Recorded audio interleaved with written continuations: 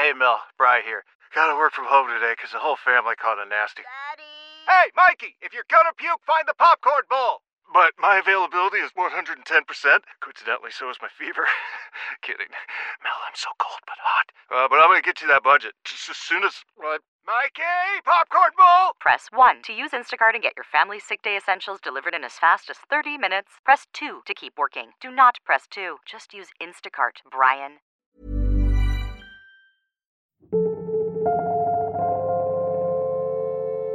It just pissed me off. I was just mad because why me? What the fuck did I do? This is not a dream. You're still hurting. You're still going through the pain.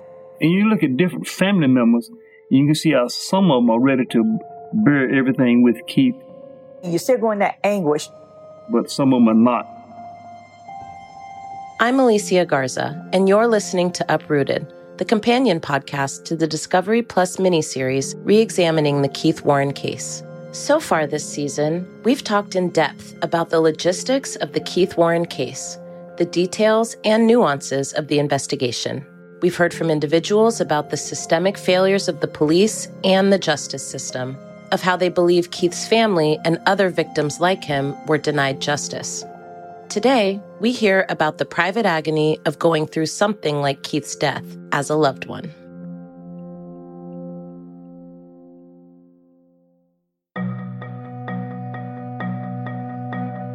In this episode, we hear from his friends and family, the other victims in Keith's death. And later on, we'll hear from psychiatrist Dr. Danielle Hairston. She'll talk about the mental health effects of generational trauma and the possibilities of healing practices.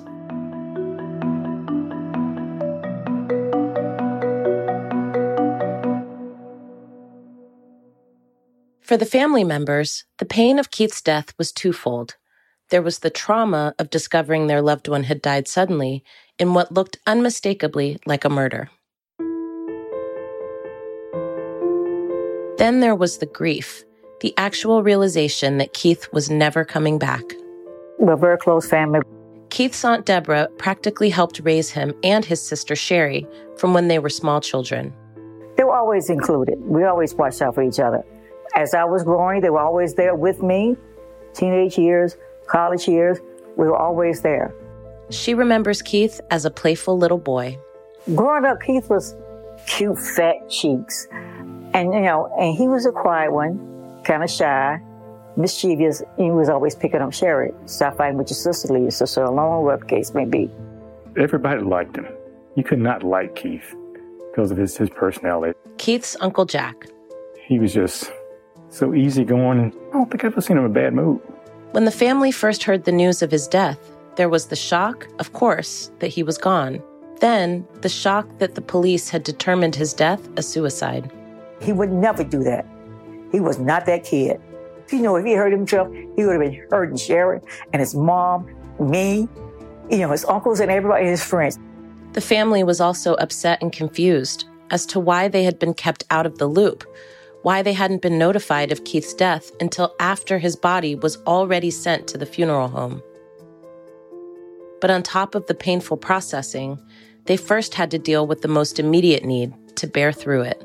I have a brother, Pete, who was making all the arrangements so they could have the wake that night.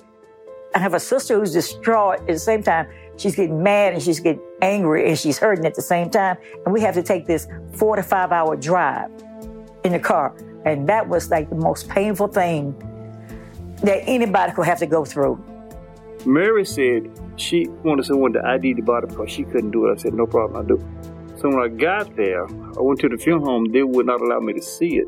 Keith's Uncle Pete. And I just had to tell them I drove 5 hours, not for them to tell me this him, but to confirm that that was him. And I think they saw the determination in my face. So they went back and prepared him. And so I did ID him at that time. It was him, but you wonder what happened, why? Aunt Deb remembers how she set aside her own grief and confusion to support other family members at the time. You can't say, calm down, take a nap, go to sleep. It's nothing you can say, except you just have to ride through it, until you get to the wake. Meanwhile, Time is going on, so it's Saturday night, Sunday morning, you have to get ready for a funeral and go through all that motion and all that pain and all that, that knot in your throat and just try to be nice to well-wishers and whatever case may be. Like someone's just gnawing at you inside. All you want to know is the answer. It was disbelief until the funeral, till the gravesite. It was just disbelief. You have to be there for family. You see what Mom is going through. You see what Sherry's going through and Mary's going through. Uncle Jack remembers juggling his concern for Mary, Keith's mother, and at the same time trying to understand how this could happen. I kind of lost it at the gravesite, but that whole time I just felt like I was going to wake up. Keith is a wonderful kid. He's an awesome kid. And I'm thinking, this don't happen to good people. It just don't make sense. How do you explain stuff, why it happens, why it didn't happen, how to prevent it from happening? So you try to think in a logical manner. It just didn't make sense. It did not make sense.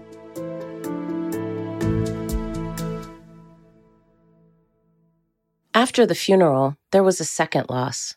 The loss of faith in the police. The loss of faith in the criminal justice system to hold police accountable. This is somebody's child. This is somebody's cousin, sister, brother. This is a human being, that belongs to somebody or whatever else. And this is what you come up with? The family stood by Mary over the next 2 decades as she petitioned the police department over and over to look into her son's case. She was smart, bullheaded, strong, had no problem expressing her opinion. She could argue until forever. But it was no shutting her down because she knew what she was right and she knew what was wrong and she knew what she had to do. They were there for every time Mary wasn't heard, every time she was ignored, and every time she persevered nonetheless. She knew she couldn't bring it back, but she wanted to let them know, what they did was wrong. And it was wrong. And so, it was up to them to make it right. And she got taken advantage of. After Mary's death, her daughter Sherry took over the mantle of fighting for Keith's case and hit the same dead ends that Mary had. It was disheartening to see what little assistance they got, how hard they had to work, and all the roadblocks. You need the strength because there's going to be some other challenges that you're going to face somehow or another. So you need to just hang in it and do the best that you can. Grief is a series of progressive heartbreaks. There's the initial heartbreak when you lose the person you love.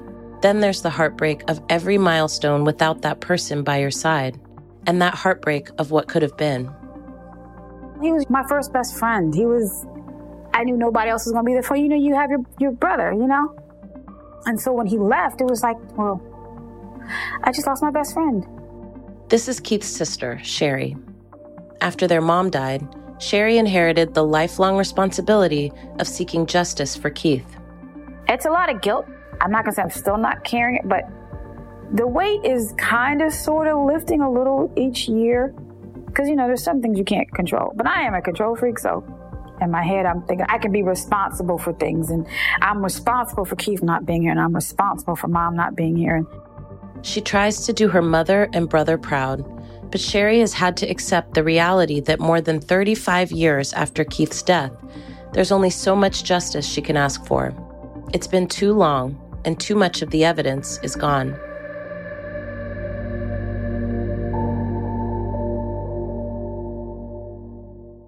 Well, ideally, what I would like is the reclassification of his case and the death certificate updated and a letter to my mother from the county apologizing for everything that they put her through just to get answers about how her child got on a tree. And reading that letter to her will bring me a sense of closure because I have completed that part of what I wanted to do, was to get her voice heard and her pain acknowledged and her acknowledged. It just pisses you off because it's so unnecessary. I'm not saying that Keith's death he shouldn't have died. Like, shit happens like it's supposed to. But not investigating it, not only did it rob him of justice, but it robbed us of life, happiness.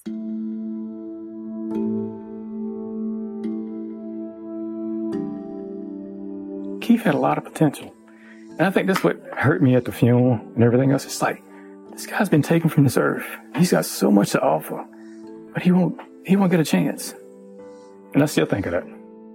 Probably married with some children by then, have a career, because he was good with his hands. He's very personable, very likable. He would probably be out in this area because Keith loved family. He'd probably have 3 dogs.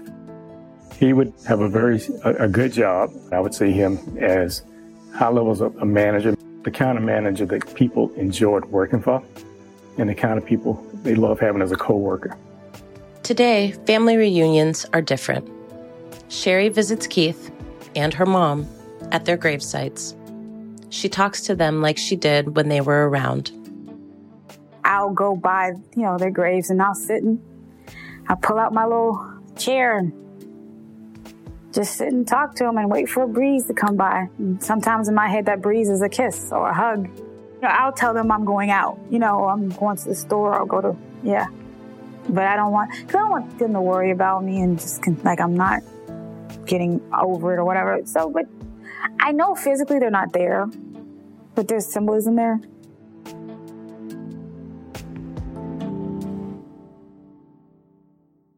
Funny story is, I remember after he died, I had the weirdest dream, and it was so real. It was probably a couple months after he died, and I was worried if he went to heaven or hell. Don't know what that was, right? I think grief allows your head to go everywhere and anywhere, right? So I was always worried, praying, crying. And so in this dream, I was in my room. I'm asleep, taking a nap. It's the middle of the day in a dream. And he comes upstairs, and which he had always done before. This was nothing abnormal, right? And he literally stops right before you get into my room, so right at the door. He's like, I'm okay. I'm fine. Stop worrying about me. I'm okay. You need to take care of Mom. I'm in the dream. So I'm like, what the hell are you, what? And he's like, I'm good. Stop worrying about me. Take care of Mom. And then he turned around and walked off. But I was sad because I didn't want him to go away again, But doesn't say goodbye. He always walks off. So I know he's still with me, right?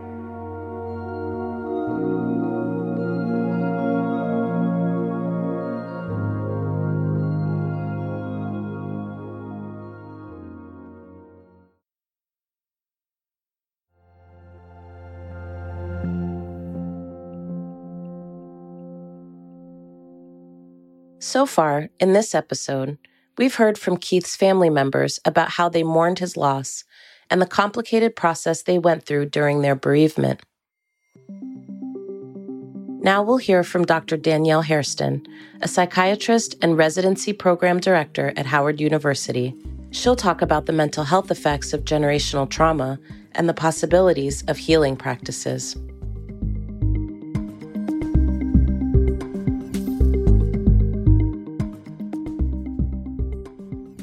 So, Dr. Hairston, thank you so much for joining us today on Uprooted. I'm really looking forward to this conversation. If you could take a minute and just introduce yourself to our listeners, tell them who you are and what you do and why it matters. Who am I? I do a lot of things. I am a psychiatrist, a consultation liaison psychiatrist in Washington, D.C. at the Howard University. I also happen to be the president of the American Psychiatric Association's Black Caucus, so I am representing the voice of Black psychiatrists across this country. Mm-hmm. Tell me, is there a connection between racism and mental health? And if so, what is it? I think the biggest thing that I come across in my practice is that we don't get our needs met. We are less likely than our white counterparts to receive mental health services, to receive psychiatric care. We aren't offered the same medications. We aren't offered the same level of therapy. We are treated more in a punitive way. I think that even if you go back to the time of the inception of this country, if you go back to the time of enslavement, if you even tried to express yourself or have any feelings, you could be beat down, you could be victimized, you could be abused, you could even be killed. They made up diagnoses and disorders that were based on people wanting to be free, people wanting to leave plantations, people not wanting to be slaves. So even back far years ago, we see that mental health and racism has always had a connection, always been interwoven. And even now, when you experience racism, that can result in trauma, that can result in anxiety, it can result in depression.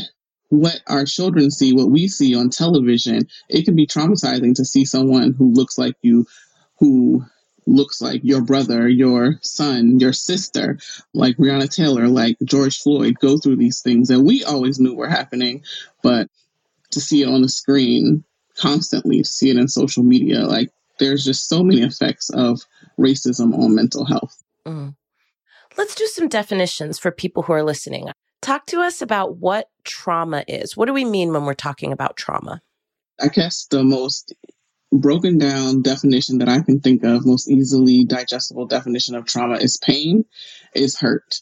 It's a hurt, and it has a whole constellation of symptoms that go with it when you're talking about it in the context of like post-traumatic stress disorder. But what trauma is, I think that people can really understand on the most basic level, is hurt. It is pain. So if trauma is pain or hurt, then what does it mean to have generational pain or hurt? So, Alicia, as you know, this country has a history of oppression, of abuse, of marginalizing people. And when people go through this victimization, this oppression, this abuse constantly, it can be passed down. You know how you pass down traditions, you pass down recipes, you pass down traditions, cookouts, things like that. But trauma can be passed down just the same way. So generational trauma is when the victimized group develops a trauma response after experiencing something, and then they pass it on to their children. And then it's seen as if this is the norm, if this is what is accepted, or if this is how you have to operate in order to survive. So, for example, if young Alicia saw her grandmother and mother experience domestic or interpersonal violence, and then they wouldn't talk about it. She thinks that that is the way that you cope. That's the way you operate. That's the standard. So you internalize things, you don't talk about it, and you just deal with it, and you continue to be in this state, in this situation. And so when you go into your relationships, you think that if someone is abusive, if someone victimizes you, then that's just the way things are. That's just the norm for my family, or that's just the norm for my culture or my neighborhood.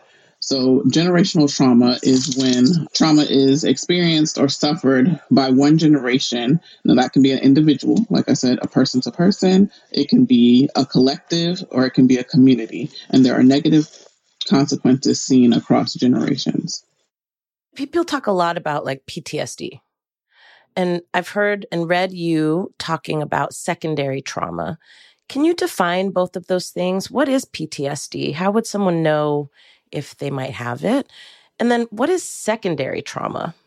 Post-traumatic stress disorder is, like I said, a constellation, a collection of different symptoms we use to diagnose this disorder. So they can include things like difficulty sleeping, anxiety, avoidance, which means avoiding the situation or avoiding where something happened where you experienced that trauma. It can be hypervigilance, being easily startled by things like that. So there's a whole different cluster of symptoms that you need to meet in order to be diagnosed with PTSD. But basically, again, if I can break it down in basic terms, it means that a trauma has impacted you so much that it's causing you dysfunction in your life. You're not able to sleep. You're not able to develop relationships. You cannot go to work. You cannot continue your education. You have different issues with relationships, things like that. Mm-hmm. For Black folks in this country, we know that, we're simultaneously experiencing racism and discrimination in our daily lives. And then we witness other people experience the same. Is there a word for that? And how does that play out for communities of color and Black communities in particular? So the word for this, vicarious trauma, is probably what I would use. It's when you experience trauma vicariously. So it's when you feel or experience or suffer the trauma of someone else. If I'm seeing someone go through something on television, in the media, or social media that looks like my family member, that reminds me of myself, that looks like my brother, my child, my husband, my daughter, you're experiencing that vicariously. And even though it's in the media, you can picture that and you can think about that. An example of vicarious trauma, yes, it's what we've seen with George Floyd. I think an even more visceral and like really just seeing it in your face, what we've seen this year is with the Ahmaud Arbery case, where you literally are seeing someone who could be you, who could be your child, who could be your brother, running down the street and literally dying repeatedly. You're seeing these videos, these clips. And even at first, there weren't warnings when we first were watching these videos. Now there are, they put out warnings, but you're seeing this trauma, you're experiencing this. And you can't tell people that they're not experiencing the pain and hurt that defines trauma by watching these things and by thinking about how this could have been them, or this could have been their family member, or their loved one. What do you think is the impact of trauma on our society? The impact of trauma is pervasive. It goes on and on. It's like a trickle-down effect. I've heard it described in this way in the book My Grandmother's Hands. If you throw a pebble and then you see the ripple effect across the community, across the generation. It's like, I see that someone is hurt in this way. I experience this trauma, and it continues from generation to generation. And sometimes they even refer to it as historical trauma. And it's when a pain continues and spreads. It's unhealed, it's unaddressed, and people think it becomes part of a culture. It becomes a norm, but it hurts us in so many levels. It hurts us in the way we deal with the man, the way we deal with institutions, the way we operate in systems, the way we have our own relationships. It can result in personality issues. It can result in family dysfunction. It can result in couples issues. It hurts us on so many different levels. It can attack the way that we parent. It can attack the way that we love. It can attack the way that we discipline because of the trauma response that we develop. So how do we deal with that, both individually and as a society? I mean, if we know that pain and hurt is a part of our daily lives, both from systems, right, that keep us from the things that we need to live well, to live fully in our dignity, what can we do to address that, both as individuals and then also as a society? Great question, Alicia. What we can do to address it is actually address it. I know that, as I said, for generations, the way that you are able to survive since the beginning of this country is don't express your feeling. Don't say that you're unhappy with something. Just bend and grin and bear it. Just make it through. I think that that's the experience of our elders, of our ancestors, of our parents, our grandparents. Like, oh, well, just be quiet and take it. Because, generationally, that's what we've had to do to survive. And it's hurt us. So the way to actually address it is to address it, like talk about it. Like, this is something that I've gone through. I don't want my children or future generations to go through. So address it by talking about it, bringing it to the forefront. Don't continue to perpetuate this idea of, oh, I don't talk about my business out in the streets, or I don't seek professional help because I don't want other people to know what I'm going through. It's embarrassing. We talk about it and we actually address it by seeking out actual help. And that is the best step that we can take, to actually talk about it. One type of therapy is not the therapy for everyone. It might be group therapy. It might be healing circles. If we take it back to what has helped our generations, like healing circles, a community, a collective, like addressing these issues, which is now what they call group therapy. But finding some way to address the issues so that we can move past them. Like, it's no longer acceptable to say, I'm not going to talk about that, or we don't talk about that in this family, or we don't talk about that in this community, because what has it done for us? Nothing, but allowed these painful trauma responses to continue. Is it important for us to address secondary trauma and post-traumatic stress syndrome when we are caring for folks of color, marginalized communities that are being left out and left behind? Do we need to take other things into account as we're providing care? Yes, absolutely. And that's probably a qualm that I have, an issue that I have with medical education now, or psychiatric education, or mental health education. How can you even think or begin to treat someone without understanding all the systems and institutions that have marginalized and oppressed them? How can you ask if they're traumatized? How can you treat their depression? How can you address their anxiety without addressing the source? And you can't be afraid. I think a lot of times people say, well, I don't want to ask them this. I don't want to impose this on them or make them feel uncomfortable. They're already uncomfortable, but they're here for help. So if we're going to actually help them, we have to actually help them. And our medical education and our psychiatric and our psychological training has to include this. Like, it has to happen on a national level, that you say, this is something that's real. This is going on. I'm going to ask about it, and I'm going to figure out how to address it. And the way to address it is not to say, oh, Black people are a resilient people, so they just bounce back from everything. Listen. I mean, that's not the answer. I don't want to see another paper about Black people resilience. I don't. Is there anything else you want our listeners to know? I think the key takeaway is that we have to talk about things. We have to address them. And I just don't mean therapy. Therapy is great and therapy is helpful. But if you need to take medication, you need to take medication. If you need to pray, you need to pray. You need to do all of them. It's fine. It's been going on for so long. We need to take whatever weapons against this issue that we can form, like whatever it is. Take your medication, go to therapy, do your mindfulness, your meditation, your boundaries, your self-care. Whatever it is, do any combination of it necessary so that you can survive, so that you can stop the transfer of this trauma. You did not create this trauma. You're not responsible for this, but you can do what you can to make sure that we don't continue to perpetuate it. We don't continue to let it linger on. I think that in the case we're going to hear about in the podcast and the docuseries is, now I would hope that people would be questioning this. If this case was lifted from 1986 and put into 2022, people should be talking about this. People should be questioning this. People should be throwing this up in the faces of the lack of, I was going to say, of the justice system, but the lack of justice system, the legal system. Like, where's the investigation? Where's the autopsy? Where's the evidence?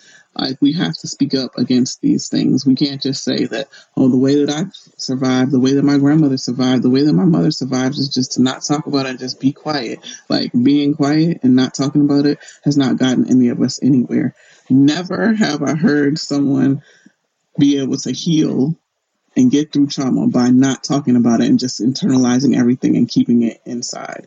That never ends well. That's never the happy ending to anyone's story. Mm-hmm. It's been wonderful to have you on the podcast today. Thank you so much for joining us, for educating us, and for inspiring us to be the kind of change we want to see in the world. No, that is you, Alicia. Thank you for Black Lives Matter. Thank you. I know it's more than a hashtag. You are the advocate. You are the voice. Thank you for that, from all of us, from everyone in the Black mental health community, Black physicians like you. We are lucky to have you. Thank you for loving on us so much and making sure that we're healthy so we can continue this fight. Thank you, Danielle. On the next episode, Hope. We'll talk with Rashad Robinson, president of Color of Change, who will discuss the journey forward. I lead an organization called Color of Change, which is the largest online racial justice organization in the country, driven by over 7 million members, Black folks and allies of every race. We work to make systems work better for Black people, to create a more human and less hostile world for Black people, and as a result, all people. And we do that through strategic campaigns that mobilize everyday people to hold institutions accountable, government and corporations and media, to the needs and concerns of our community. That's coming up next on Uprooted. For more on Keith Warren's case, check out the miniseries on Discovery+. Uprooted is produced by Now This for Discovery+ in partnership with Pod People. Special thanks to the production team at Pod People. Rachel King, Matt Sav, Ivana Tucker, Jazzy Johnson, Liz Mack, Brian Rivers, Vincent Cascione, and Amy Machado.